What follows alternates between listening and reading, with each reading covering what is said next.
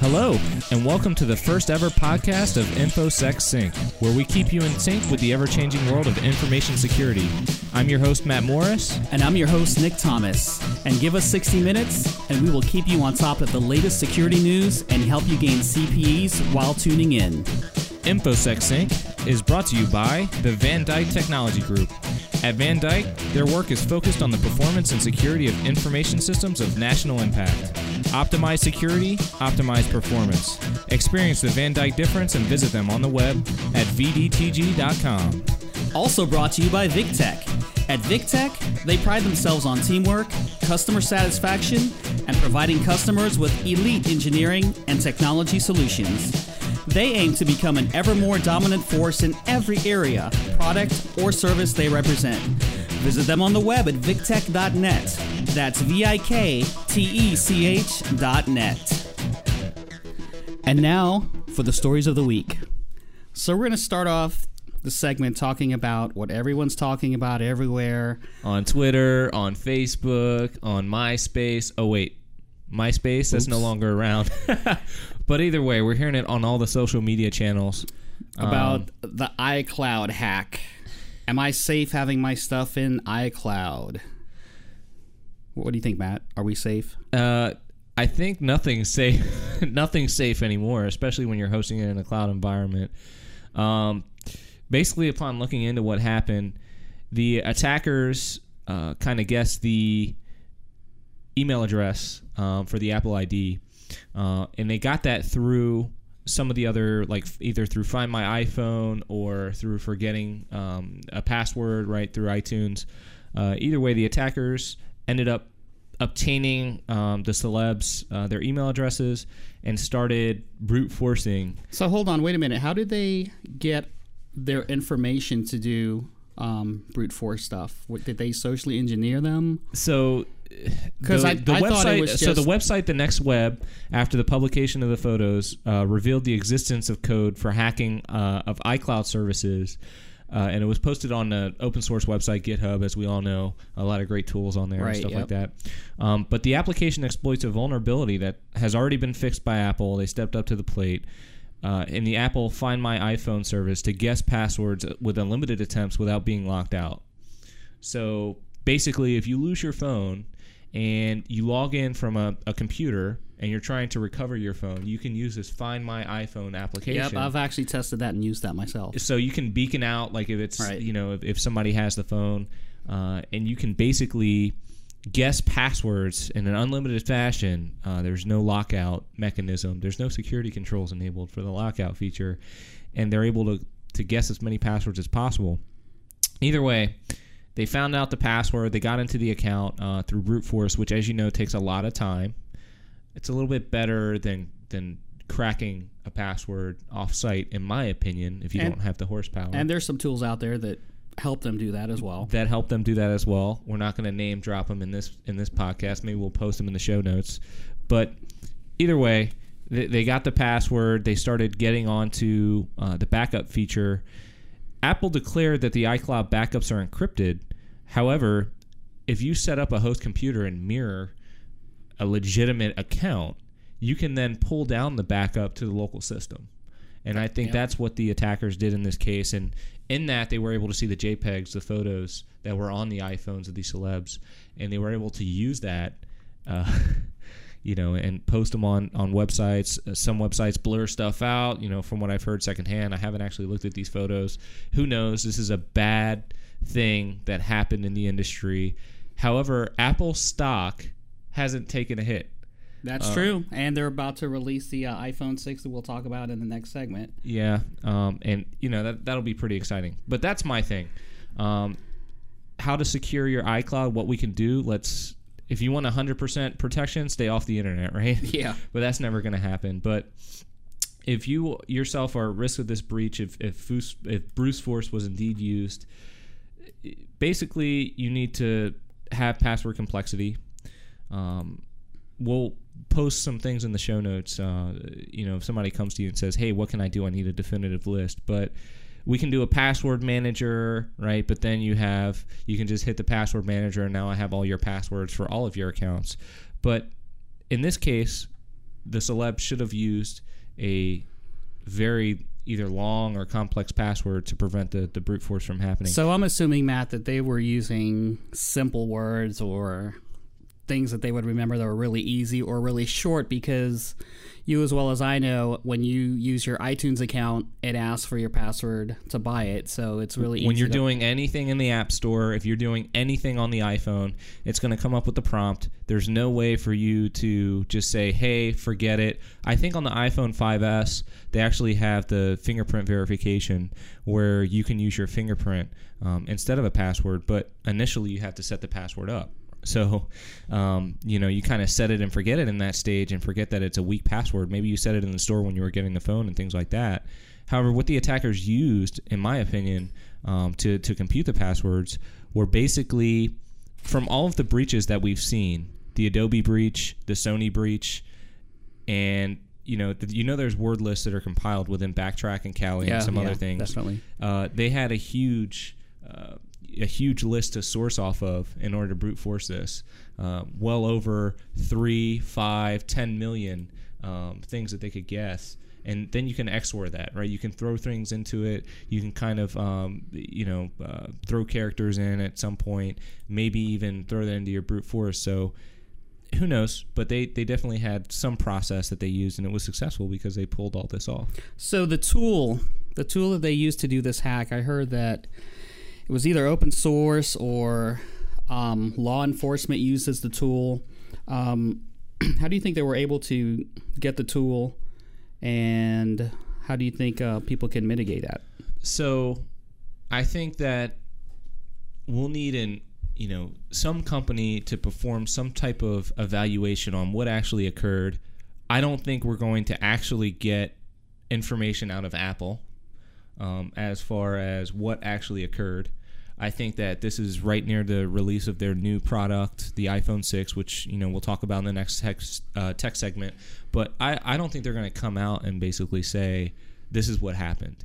So as far as the tools that they used, open source or a law enforcement tool or something like that, that could have been a chain thing. They could have pulled it off of a previous breach and used that. That could be, you never know. It could be on the dark web, right, as we call it, or something like that. But either way, they used the tool.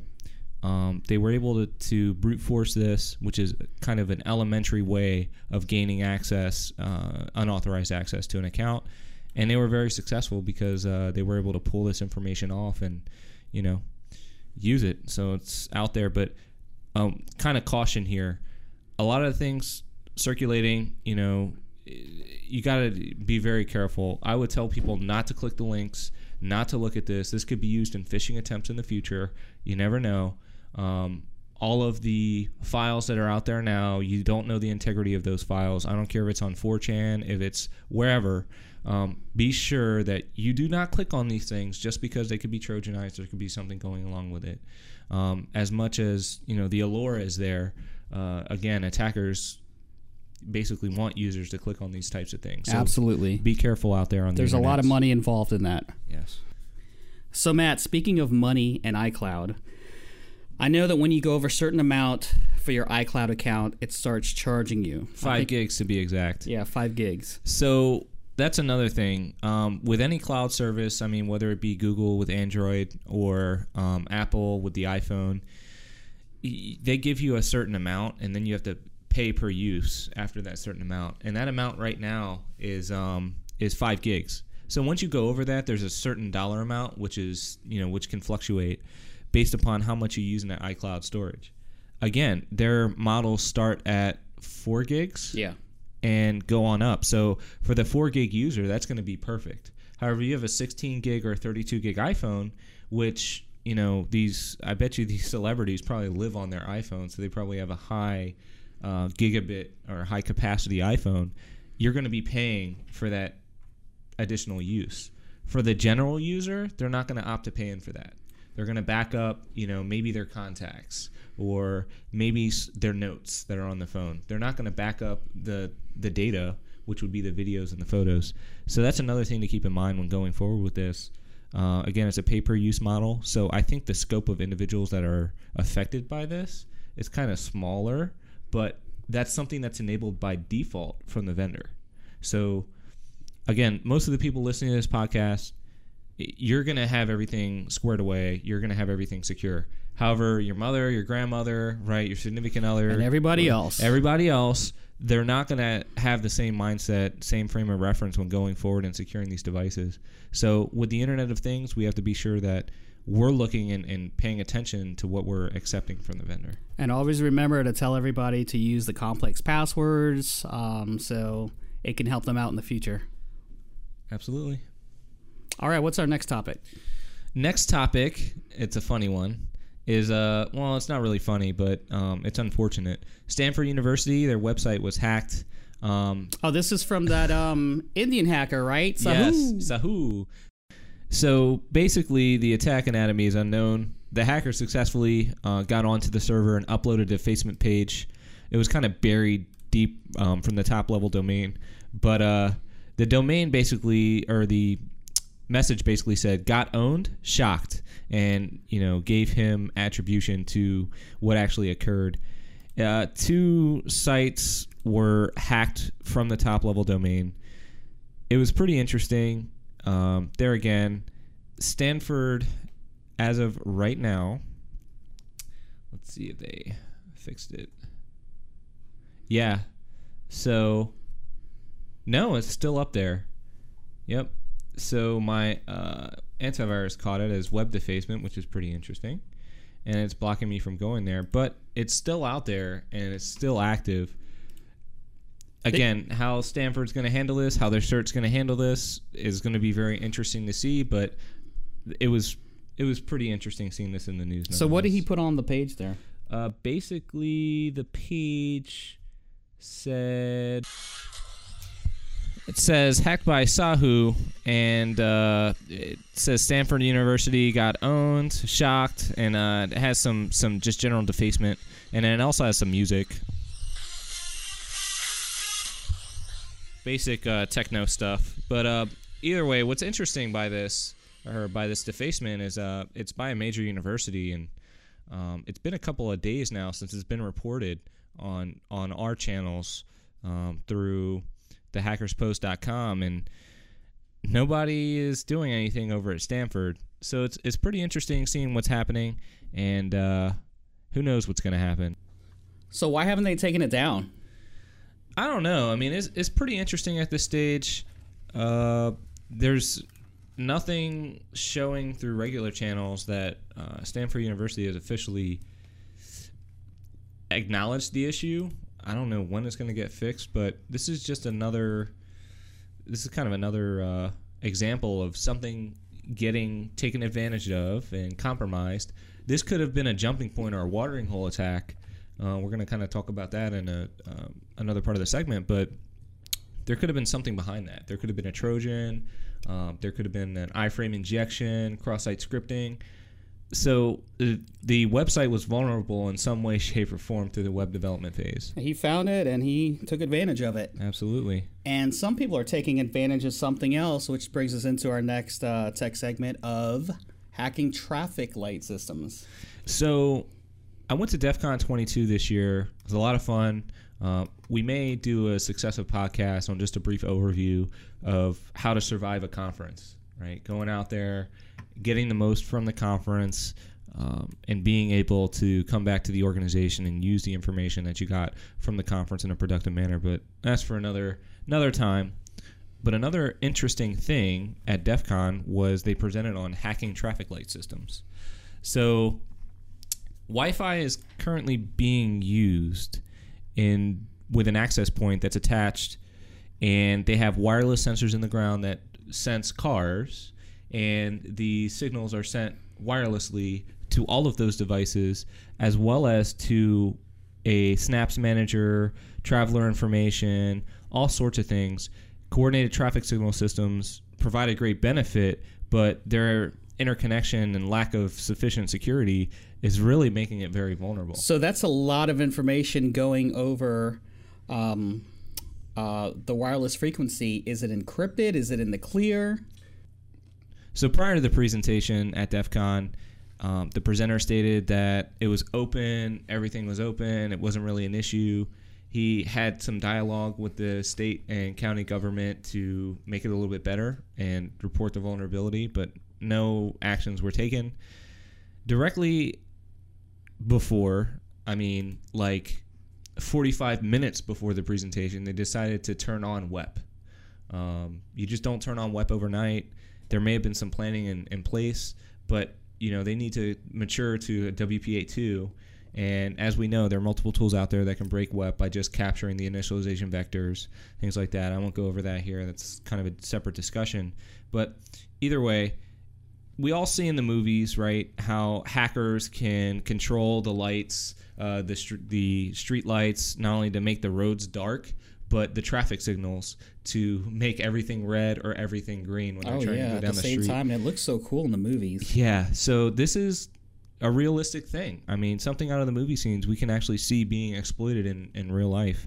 The tactile sensors, the pressure sensors that are in the street, the lights themselves, the control signals that they receive through their traffic controller, that can all be exploited. So, mitigations have been... VikTech did that. Remember, folks, you have to turn off the cell phone while we're recording. Isn't that right?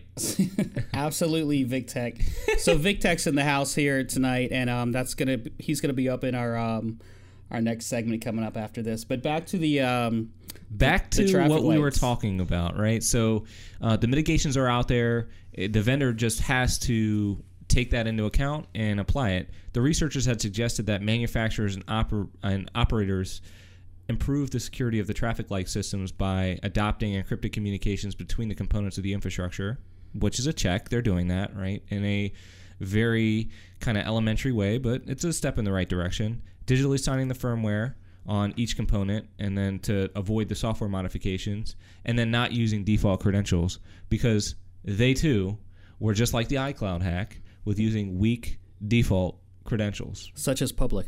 Yeah, such as public.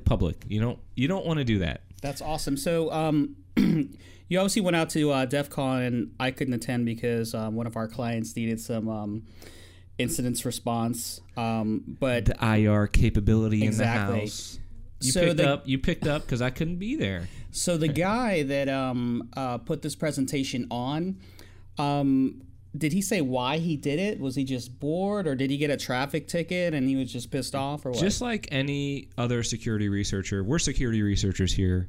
Anything that you see wrong with society, basically hacking is making, right? So if you see something, you want to make it better. That's what they were trying to do in this case. They were making it better. They kind of wondered about the protocol. That's awesome. And they wanted it to happen. Another cool presentation we're not talking about here, but is definitely pertinent to the Internet of Things, was the other presentation that other researcher gave, where he was able to control in a hotel all of the blinds, lights, TVs, ordering in the rooms. That's all centrally connected with default credentials as well. So that sounds very SCADA-ish. Yeah. SCADA-ish, I should say. SCADA-ish, absolutely. So maybe here in the future, maybe in the next podcast, we'll kind of talk about some SCADA-related things as well. Maybe bring a SCADA expert on that we might know. Yeah, we might know. We can't confirm or deny, but we might know. So yeah, that would definitely be very cool. So all right. So next topic, watering hole attack. Yeah. So Alien Vault, very good company. They put out a lot of cool stuff. They discovered watering hole attacks using Scanbox for reconnaissance. So this is very interesting. Basically, the watering hole attack had a singular characteristics. They used a framework developed for reconnaissance as a primary infection vector, and the attackers deployed malicious JavaScript on the targeted websites, but the attack delivers a framework called Scanbox instead of malware, and the application simply collects data from the host and sends it to the command and control server, and it's able to detect the applications run on the targeted machine and information that can be used for later by an attacker or serve specific exploits can be used. Scanbox, has numerous plugins that could be used to enumerate software installed in the system, like flash versions, things like that. Scanbox also includes a keylogging capability where visitors that browse the compromised websites, all their keystrokes, all of the things, right?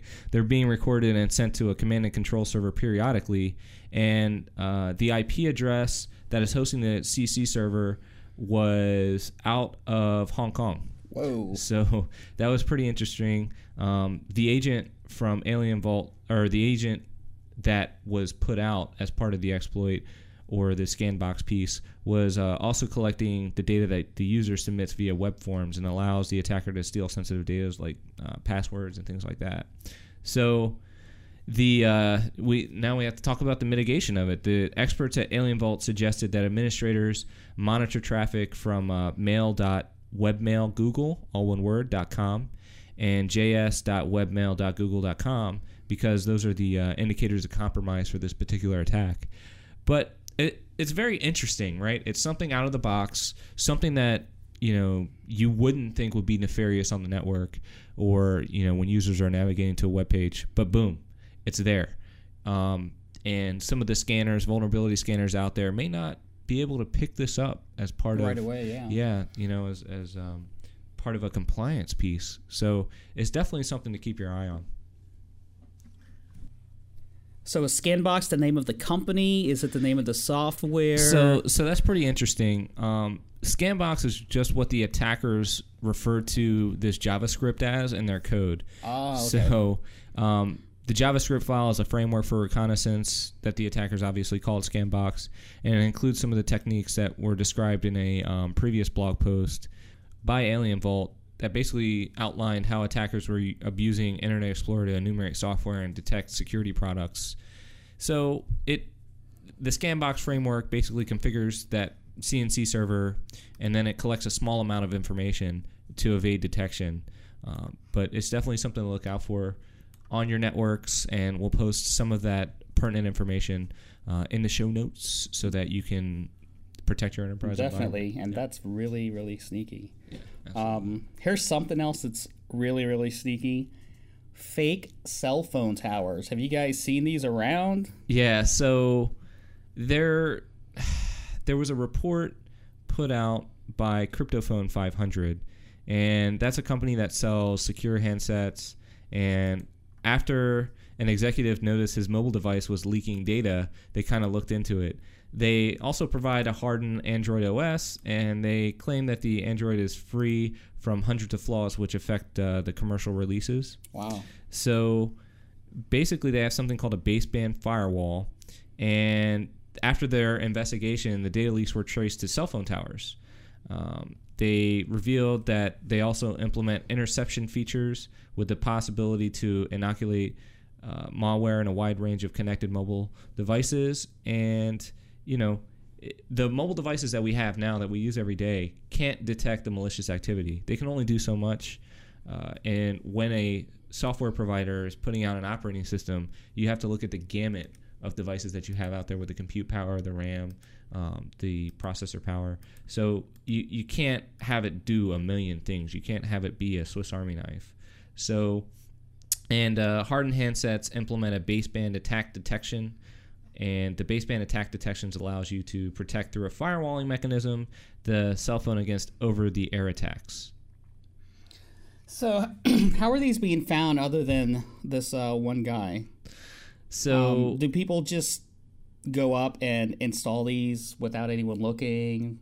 I mean, how does that happen? How do you put a fake cell phone tower up? At DEF CON 22, it was great because a group of security researchers from HP, I believe, gave a presentation on cell phone GSM interdiction, right? So they wanted to create a device that they could do man-in-the-middle on GSM, and they were able to do it. Previously, cell phone towers, if you wanted a mini cell, was about, you can have something less than $100,000, but it's going to be up near $100,000 for you to have a mini cell.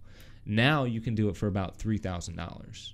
But these cell phone towers that were put up was the interceptors, as they're calling them, were put up close to military bases and things like that. So there's kind of some speculation in there. Maybe it's government funded or something like that. But either way, it's could be used by cyber criminals or foreign intelligence services. Who knows? The FCC, however, has on August 11th announced an investigation into the use of interceptors to spy on Americans by foreign intelligence service and cyber criminals. So hopefully this is in the scope of that investigation. Excellent. So FCC. So breaking news here. Basically, Trent Micro, they uncovered a number of social engineering attacks based on the celebrity photos that we reported on earlier. This has happened while we're recording here.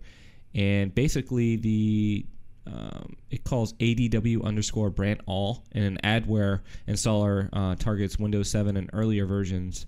When we click on those links, and they're spear phishing these individuals that are clicking on these links, and it's delivered through shortened URLs as well as through email. So I take Twitter. it it's probably some spear phishing thing like, ooh, see these celebrity nudes naked. Yep. You've seen them in the news. Click here. Yep, that's exactly right. And we kind of talked about this earlier with it being an issue, especially in the enterprise environment, because you could have users that have an email.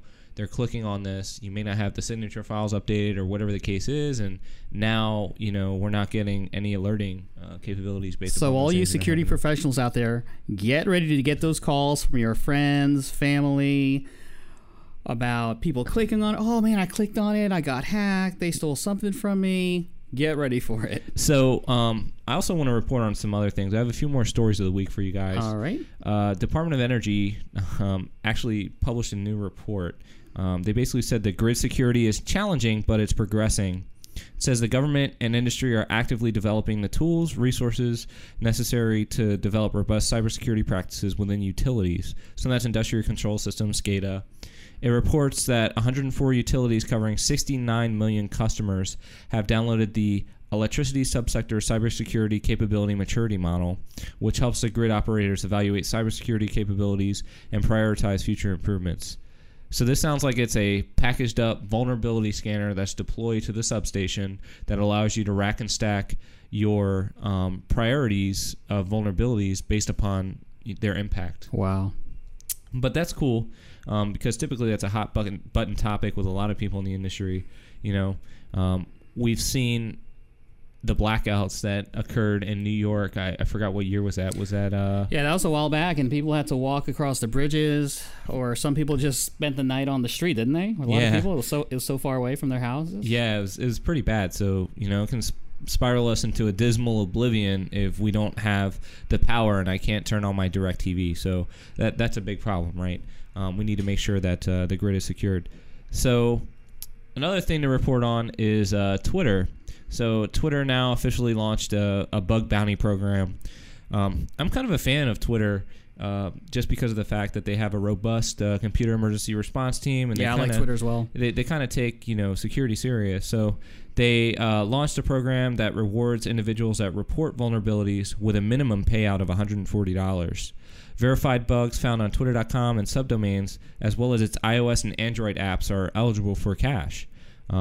The common examples include, things that we see every day: cross-site scripting, cross-site request forgery, remote code execution, and unauthorized access to protected tweets, and unauthorized access to DMs, and so on. So those are the direct messages that happen on the back end of Twitter. That's pretty cool.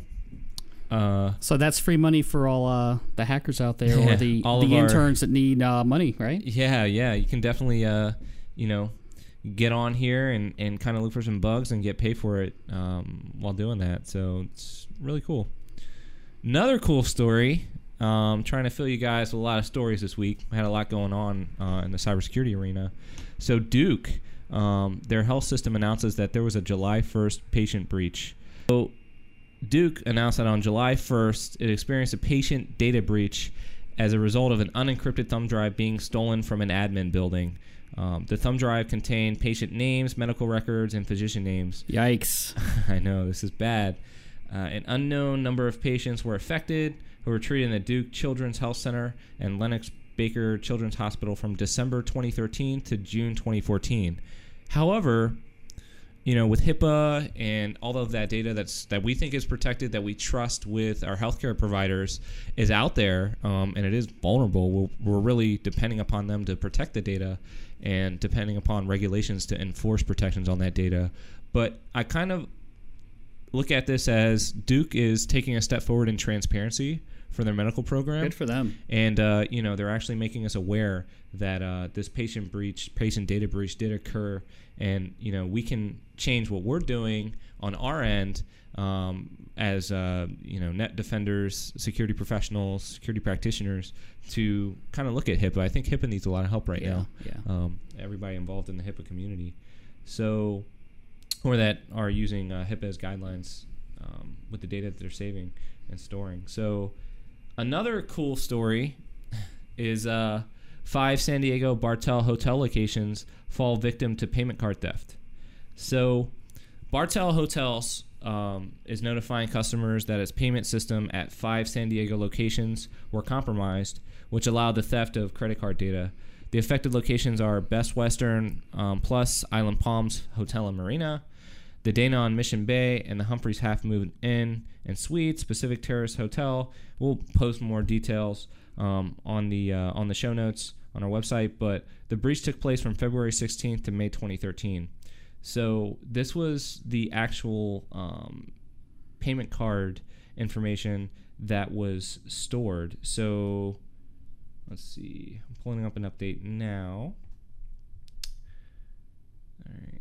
So in a follow-up statement, so SC Magazine actually put this out. Names and credit card numbers were exposed. The root of the problem had been addressed and remediated, and the impacted individuals are being offered credit monitoring and identity protection services. That's good, because that was my next question. What's being done to mitigate the risk and to make the customers right, make them feel happy, make sure they're safe, make sure they can visit here's the space again? Here's the kicker, right?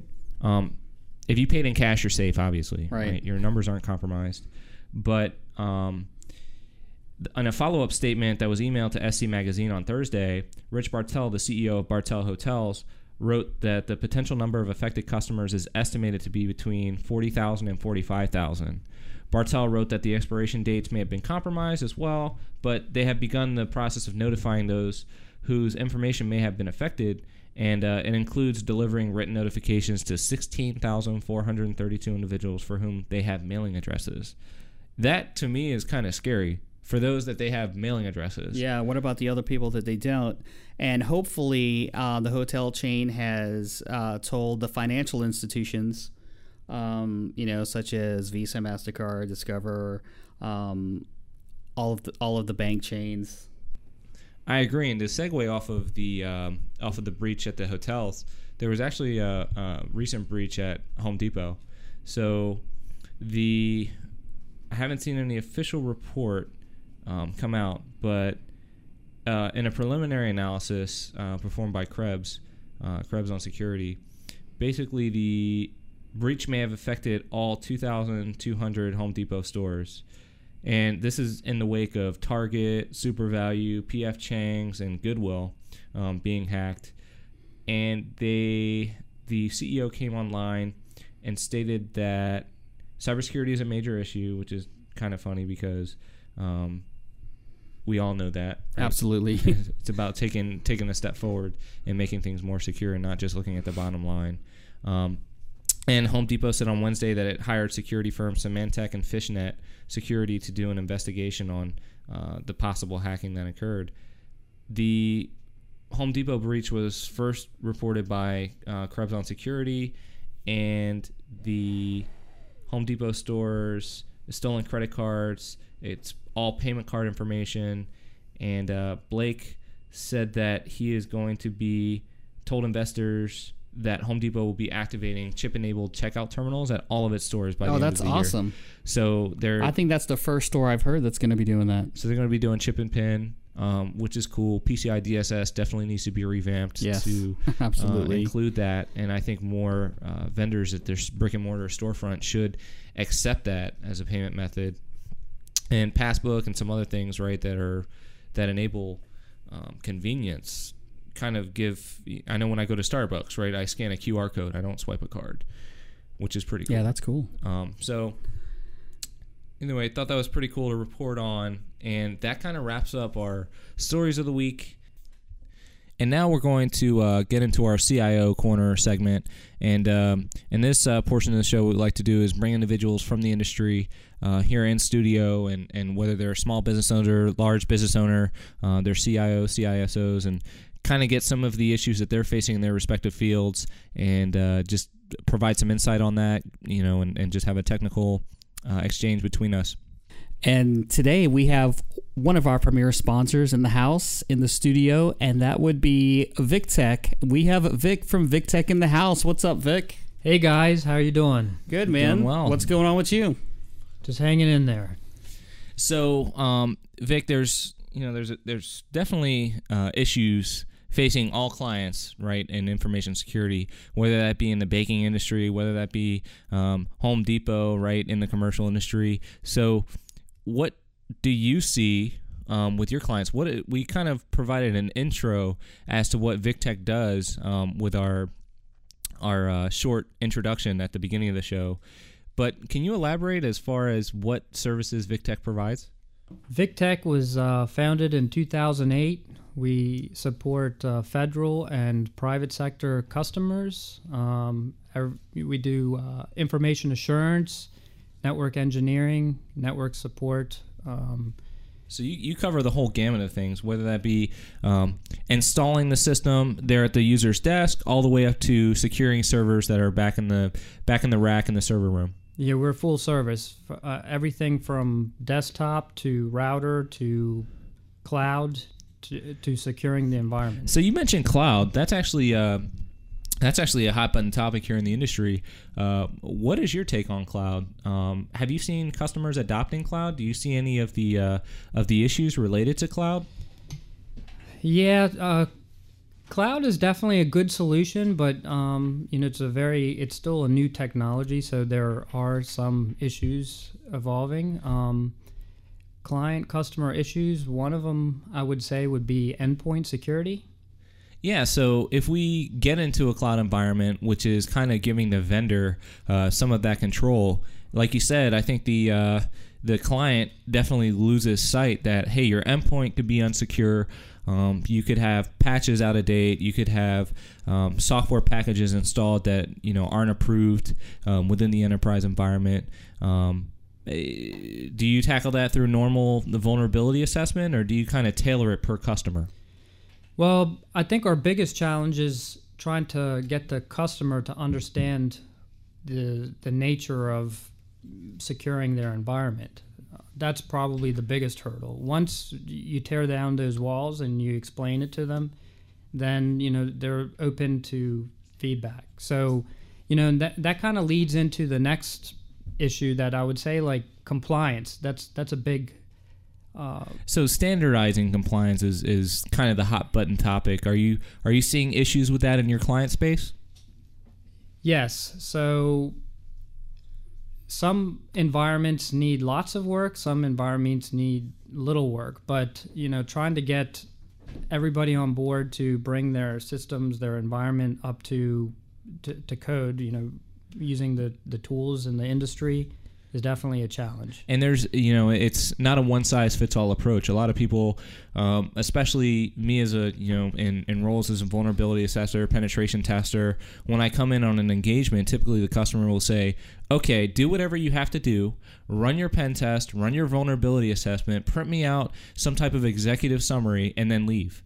And that not always works because it doesn't really emphasize the risk in the environment. Do you see that as well where you're at? So that's definitely a good point you bring up, Matt, because a lot of times we'll run the reports, we'll give a summary, and then we leave it in the decision makers, and they don't really understand what the details are and what they need to do. So accepting the risk is definitely something that needs to be taken into account, and the key decision makers really need to be kept apprised of the different components and the different aspects that go around doing that. So one of those things that we see a lot of customers, we're hearing a lot of Google, a lot of AWS, right? A lot of Swift, OpenStack, which is our cloud environment. So what do you see in the client space as being an issue?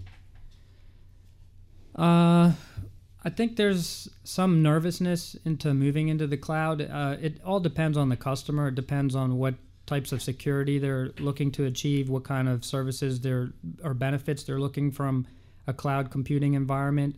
You kind of have to present them with what it is they're looking for, and then explain to them what the risks and challenges may be in cloud environments. So migrating to cloud environments, there's a lot of they need surety in making the decision. But the problem is with cloud environments is we're letting the vendor take a lot of those controls and basically take those in, accept the risk on behalf of the customer, and there are times where the customer doesn't know what they're signing off on. That's very dangerous. That's very dangerous. That leads to failure. We saw a couple issues earlier in the year, CodeSpace and PopBoat, with kind of using cloud, adopting those cloud environments, using them, migrating things out to there, basing their whole business model off of the cloud environment, and then next thing you know, they're not fully aware of what's happening, and they're out of business. They're out of business. They get hacked. So migrating to cloud environments definitely is a good topic that you bring up, and that's something I see in my industry as well. So another thing that kind of segues into is responsibilities and risk. What do you see in your environment with that? Well, let's see, vendor responsibilities, service level agreements. In some respects, you really got to understand what it is you're getting into. So a lot of times from the articles I read, it seems like it isn't until after a breach occurs that the vendor and the company understand what they actually signed. And then they decide to kick it into action. It costs them a lot more money bringing in somebody to take care of that issue than if they were to address the issue through compliance and security architecture and design early in the phase. And if they haven't already lost their business over something like that. Absolutely. So, these are some very good points. And, again, if there's anything we kind of have pulled from this segment here and pulled from this talk is security is not a one-size-fits-all approach.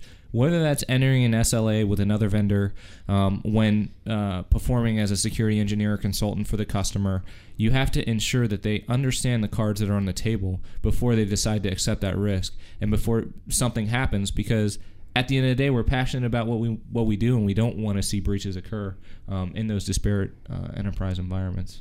And that's why I think these talks are really good, because I think around the community we can bring a sense of awareness, and I think that's probably our biggest challenge is bringing that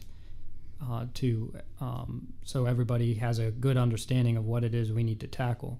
Having a centralized place to pull information that's vendor agnostic, that we're able to listen on Friday and apply on Monday.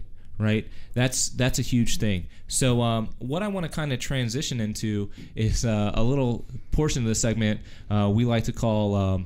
I'll actually let Nick do this one because he looks pretty excited over there. So go ahead, Nick. So this is something we came up with just for fun to ask our guests to come on the show, and that's 6 questions with InfoSecSync. Kind of to loosen it up. 6 questions. So are you ready for the questions? Are you ready, Vic? Yes. All right, let's fire off. First question. What is your favorite color? I would say blue. So that was a prepper question. The questions get better as we go on, but this is just to prep them. So what's the next question? Vic, what is your favorite technology? My favorite technology... What could you not live without? I would say my phone. That's I get everything done with the phone. From appointments to my time, my phone calls, even the internet. The laptop will be a close second, right? That would be true. Speaking of laptop, Windows or Linux? Number 3. Windows. Wind blows. Oh, wind blows. Come on, man. But have you used 8 lately? Windows 8? Or are you still on 7? Well, unfortunately, I went with a Mac. So you're trying to adopt it with the Microsoft software inside of the Mac. So he's a Linux guy at heart, because at the basis of every Mac is a command line, right? That's right. That is true. So, all right. Well, we'll let you go away on that one. I'm just gonna say that he's a Linux guy. All right. So you said your phone was your favorite technology. So based on this next question, we're going to find out what kind of phone you have. So number 4, iOS or Android? Android. Droid. So you're a Droid guy, huh? Yeah, I've always been a fan of the Motorola phones for some reason, and obviously they... So the Razors, their original Droid back in the day. Yep. Right. Okay. Yep. All right. So I've been loyal to them. I may Awesome. go with the iPhone when the newer one comes out. I don't know, but That's our iPhone 6. I think we may have a spare segment for you listeners out there. We may jump into a tech segment. Who knows? It depends if we have some time here at the end of the show, but we'll definitely be talking about that new. So Vic, name something techie that you could not live without. something techie that I can't live without. This kind of goes off the work question, but this is like life in general. Something techie. Fitbit. Who knows? What is it? Bluetooth in the car. Oh, that was good. Awesome. I'm a multitasker. It's so convenient, right? It's convenient. I'm a multitasker. I like to be able to talk and drive, and I've been known to be on my Bluetooth headset and clean out the garage. That's who I am. Hey, nothing wrong with that. Nothing wrong with that. Okay, and number 6, the last question, Vic. If you were stranded in the middle of a client space during a vulnerability assessment or a penetration test, which of these items would you bring and why? A USB stick, a laptop, or a cell phone? Pick one. You can only pick one. I would say network access isn't or internet access isn't an option on here, by the way. Internet access is not It's not an option, so you're at the mercy of your customer. So, out of those, which would you pick? Middle of a client space, doing a pen test. Which my one? laptop. The laptop. Okay. Why the laptop? Well, the laptop, it can be used in many different ways. USB and cell phone are kind of limited in what you can do with those, right? Interesting. Absolutely. However, at ShmooCon in January, they did have a presentation. This may sway your decision. The presentation basically stated how you can unlock USB sticks because of the wafer design now of the USBs, and being able to put a whole OS, not just live OS, but it uses the native hardware, and you're able to use the client's computer just like a laptop. But I guess I can see the portability, right? How that comes into play. You're able to do things on the fly, kind of go into the data center, right? Look for layer 2 attacks, creeping around, come in, exploit them, then leave without a trace. It's a little more tangible. I would call it my security blanket. Awesome. Okay. All right. Well, that kind of wraps up our segment here for CIO Corner. Hopefully you guys got something out of that. Again, this is something that's going to be persistent across all of our podcasts. Vic, we'd like to thank you for coming out, and we'd also like to thank you for your support starting up our first podcast. Absolutely. I think next time we're gonna definitely have to have some food provided here too. Oh, come on! Don't rag on us, right? I think we're all pretty hungry, right? Here in the studio right now, right? We have water and popcorn. That's about it. But that's all you need. It's the life of a pen tester here, right? All right, Vic from VikTech. Thanks again, man. Yeah, All thanks, right. Vic. Appreciate it. That Vic was something else. Oh, man, I love me some Vic. I know, man. That's the end of our CIO Corner. Everybody loves them some Vic. If you need to hit him up, he's there at VikTech.net. Right? And Vic did make some good points about migrating his customers to the cloud environment, because some of those customers don't know what they have, don't know the risk involved, and don't really know what cloud is. They know the buzzwords, but they don't know what's involved with the cloud. Nick, that's a great point. So just to kind of go off of that and segue off of that, basically the vernacular with cloud is colluded, right? We have a million different things that are going on. The two distinct schools of thoughts are big data analytics, infrastructure as a service, platform as a service, software as a service. All the buzzwords. All the buzzwords, right? But there again, what does that equate to from a risk perspective in the vendor space? And that question has yet to be answered. However, we can take a good step forward as security practitioners with getting smart with the cloud technologies. So what I like to do is kind of an impromptu segment, a cloud segment, just to talk about some of the key points that Vik hit on while he was doing his thing here and giving us a little bit of his time. But one of the things was migrating to a cloud environment. Right. So when a customer decides to bite the bullet, they got the CEO breathing down their necks. They want to be a grain company. They want to reduce the power, space, cooling footprint in the data center. So what do? Right? They turn to the vendor. They say, okay, we need cloud and we need it now, right? Like yesterday. So one of those things is migrating things that are brick and mortar, or whether they're in the VMware piece, right, sitting on an ESXi host there in the data center, or whether it's a Citrix piece, right, sitting in the data center. Either way, you need to get that into a public cloud environment or a private cloud environment where you're paying somebody to come in and actually provision the cloud environment for you for your own private use within the organization. And that's another thing, Matt. Some of the clients don't know the difference between having virtual instances and the cloud. Yeah, so basically with virtual instances that are out there and virtual machines, right? With virtual machines, we've kind of earmarked that as being an instance or a machine that's out there in a virtual state that's using the host CPU, using the host RAM, and using the host network. And in that case, you have multiple VMs residing on that same piece of hardware, that piece of box that's back in the data center. With cloud, you're having a cloud instance that's out there, or a presence in a cloud environment, whether that be a hybrid public private cloud instance.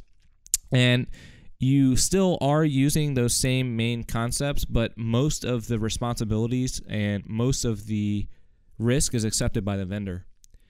So in this case, we kind of see through infrastructure as a service, platform as a service, and software as a service with those tiers and the different cloud deployment models, the vendor risk increases from IaaS all the way up to SaaS, which is kind of like a Google instance, vice an Amazon AWS instance being IaaS or PaaS, or vCloud, VMware's vCloud, which is kind of that infrastructure as a service model. That's a very good point, Matt. One of the things that Vik was talking about was accepting risk, and part of that accepting risk, I think, is SLA agreements. What do you have to say about that? So when entering agreement with a vendor for a cloud deployment, one of those things that you have to have that's overarching is a service level agreement. And looking at the vendor responsibility matrix as far as from a security control standpoint or from a business process standpoint, where are your risks going to lie? Exactly. And what do you need to hold the vendor accountable for? Because until you cut that check, you have the opportunity to pretty much make the cloud deployment successful on all avenues. So SLAs are definitely up there in the top 10 list when entering that. And this is where the business owner needs to know about what they have, what their risk is, and do they want to transfer the risk, or do they want to accept the risk? Exactly. So Matt, is compliance part of the SLA process? So compliance from an instance standpoint wouldn't be part of the SLA agreement that you would enter with the vendor. However, the endpoints that are out there, you want to standardize compliance with each of those endpoints, each of those points of presence into the business process. That's all of the instances, everything that's out there. And with standardizing compliance, you want to use something such as like a security center, right? Tenable security center. Have that deployed out there, run some scheduled scans, pull back some reports, have your internal IA team secure those deficiencies across the enterprise environment. And you can also customize. Security Center is a great tool. I love using it. You can kind of customize if you have PCI DSS compliance, if you have HIPAA compliance, right? You can put those overlays onto that. But there are other open source tools that you can also use if you're a small business where you may not necessarily have the budgets that can cover kind of a standardized tool such as Nessus. But either way, we'll list some of the helpful tools that we see in vulnerability assessments, penetration tests, compliance security, endpoint compliance, and we'll post that there in the show notes. So we kind of covered in depth all of the points that Vic made when he was here. Very good points. Glad to have him on the show. And do you think we have a little bit of time for a tech segment? I think we do. Okay. Some of the, I guess with our tech segment, what we're doing is going over some of the new tech that's coming out. And some of the newer things, Nick, was the new Android phone that's coming out? Yeah, so Samsung announced their Note 4, which I was kind of excited about because I'm torn between the Note 4 and the new iPhone 6 that's also going to be coming out. But you were able to see Samsung's new 2K resolution, which is 2560 by 1440 pixels. It also has a 16 megapixel camera. It's got a better battery. It also has 32 gigs of internal storage, but they give you an option to expand it, I think, to 64 gig. The processor is pretty fast. It's a 2.7 gigahertz Qualcomm Snapdragon 805. It's going to be released in October. But the cool thing about the phone is another piece that you can purchase that they haven't released yet. It's the virtual reality headset. Yeah, I looked at that. That looked pretty awesome. So, can you go into more detail about that thing? I may be switching from iPhone to Android, by the way, just because of this one feature. It looks really cool. So the phone goes into the headset. The headset straps to your head. It looks kind of funny, but there's no other way for it to work. You look like Cyclops, right? Yeah. They teamed up with Marvel for some apps. You could probably watch movies on it. And, of course, it's got virtual reality. So you move your head up, you look up, you move your head down, you turn around. It all moves with you in virtual reality. So that might be the next step in VR. So you kind of mentioned its rival, per se. This is kind of the... what's accredited to the steady increase of Apple stock here over the past month or so. It is the Apple iPhone 6. Yes. So this is actually going to be a pretty cool phone. For the first time, they're going to actually release a 128 gig model in the product line. About time. Yeah, about time. But remember, we talked about the iCloud issue. It only comes with 5 That's right. Off the shelf. So that could be quite a bit of money if you're an avid iPhone user and you kind of use up all the space on there. But either way, there's going to be 2 models, a 4.7-inch model and a 5.5-inch model. It's going to be a 960 by 1704 pixel screen, which is relatively good. I mean, it's going to be okay. They're going to have that 8 megapixel autofocus dual LED flash. The video is going to be 1080p at 60 feet per second. This is not something that we haven't seen before released by Apple. It's actually going to have iOS 8 on it, which will be pretty interesting. It continues on with that Apple A8 chipset and a dual-core 2 gigahertz CPU. It's going to come with the accelerometer, gyro, proximity, compass sensors, all of the regular things that we see. I think it's also, this is worth noting, it's going to have the non-removable 1810 milliamp hour battery, which, for an iPhone, for them to release 2 screen sizes in the same product line, that's pretty crazy. It'll be interesting to see how this rolls out and unfolds. So, Matt, I remember hearing something really cool about that new phone is the ear pods that they're coming out with. So supposedly you're going to be able to put them in like you're listening to music, and like when you're running on the treadmill or you're at the gym or whatever, it's going to be able to, I think, take your pulse. Yeah, and so some other cool, I haven't actually things. seen anything through my official channels about the earphones, what they're going to look like, the earpods, the new earpods that are coming out. But, you know, I would not put it past Apple to release something like that and, you know, have something that can be more integrated to your life. Remember, Vic, when he came on, he loves his cell phone. Right. But he's an Android user, so I think he's going to get those Cyclops glasses and be rocking on with that. But another thing that's worth note, let me bring this up here, is that it's going to continue on that near-field communication piece.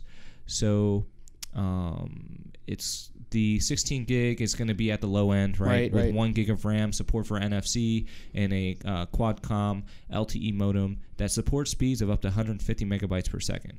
So what I'm thinking is they're beefing it up with LTE in order to have to increase those speeds. So keep on the lookout. It's going to be really awesome. We're going to actually take a break and come back and close out the show. And now to close out the show, again, thank you to all of our vendors, Van Dyke Technology Group, and thanks, guys. VikTech. Be sure to visit their websites, check them out. They're worth checking out. Really cool companies out there. And what's that music I hear, Nick? That music is We Are Closing Out. So stay tuned next week when we're going to have more security news and more guests. All right, guys. See you next time.